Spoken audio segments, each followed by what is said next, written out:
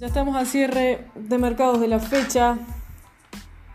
Eurodólar se encuentra a 1.1355, 1.1353. La preferencia de eurodólar es mantenerse esperando precios vendedores porque está abajo de máximos. Esto es debajo de 13.60,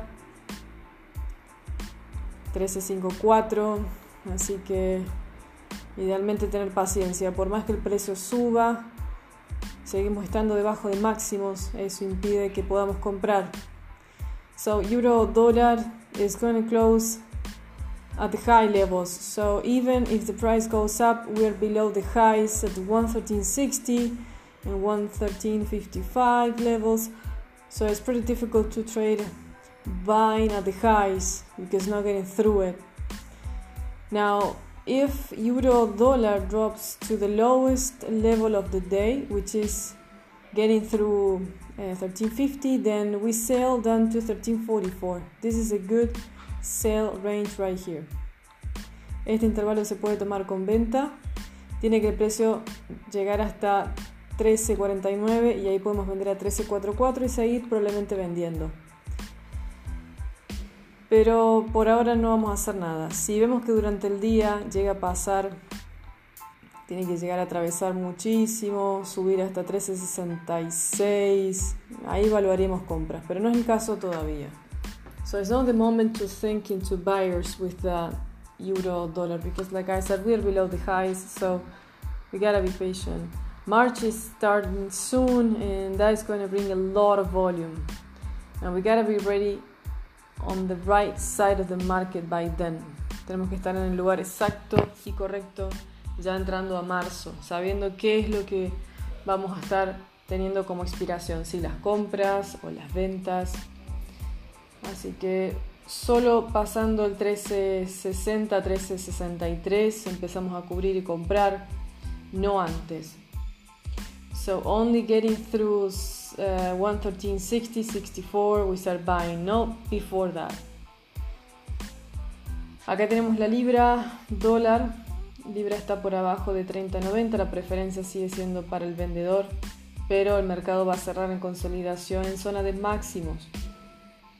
Así que cuidado acá. Solamente a través de 30.90 empezamos a comprar. Caso contrario, libra dólar cae a 30.70 y nos lleva a la zona de 30.60 como lo hicimos hoy. So if a pound dollar drops to 1.3070, we're going to sell down to 1.3060 again. But the preference for now is not to do anything because we are below the highs, 30.90. So we can't buy, we can't sell, we gotta wait here to sell first. Dólar yen va a cerrar comprado en zona de máximos también. Dólar yen se encuentra debajo de 110.85 sin entrar. Dólar yen está debajo de máximos, puede subir a partir de 110.87 o puede empezar a salirse el mercado del dólar yen a partir de 110.80. So dollar yen is going to close for buyers, but below the highs of the area, which is 110.85. So with dollar yen, we either sell through 110.79, then to 110.76, 110.72, or we buy only through 110.87, 110.88. So we'll see. Nothing here yet. Dólar canadiense se encuentra dentro de un intervalo comprador. Puede llegar a subir a 31.87, pero la preferencia en dólar CAD es tomar precios de venta. Entonces el precio, por más que suba a 31.83, 31.87, la preferencia es esperar un retroceso en torno a 31.68 y que el precio caiga a 31.59. So we have to wait here on dollar Canadian because the market is with buy pressure, but we rather wait for the sellers. Even if it goes up, we wait the pullback and then we sell. Si es que confirma, sí. If we get the confirmation, then yes. Otherwise, dollar CAD will go up to 31.80, 31.90, 32, but it's already kind of late. El oro va a cerrar con preferencia de venta, primer precio de venta en oro, si bien hubo poco volumen, empieza acá. Las ventas son de 13.32,26, cae a 13.31.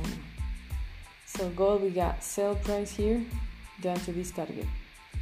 Preference for sellers inside here, yes. Así que bueno, con eso nos quedamos entonces, un día muy tranquilo, porque tenemos testificación de Powell, tenemos PBI esta semana, así que normal que un día lunes sea de baja actividad. So it's been a quiet day. We have Powell talking on Wednesday, we had the GDP of US and also Canada this week. So it's normal that on Monday the market just gets stable. Seguimos entonces operando ya para el cierre y con apertura asiática.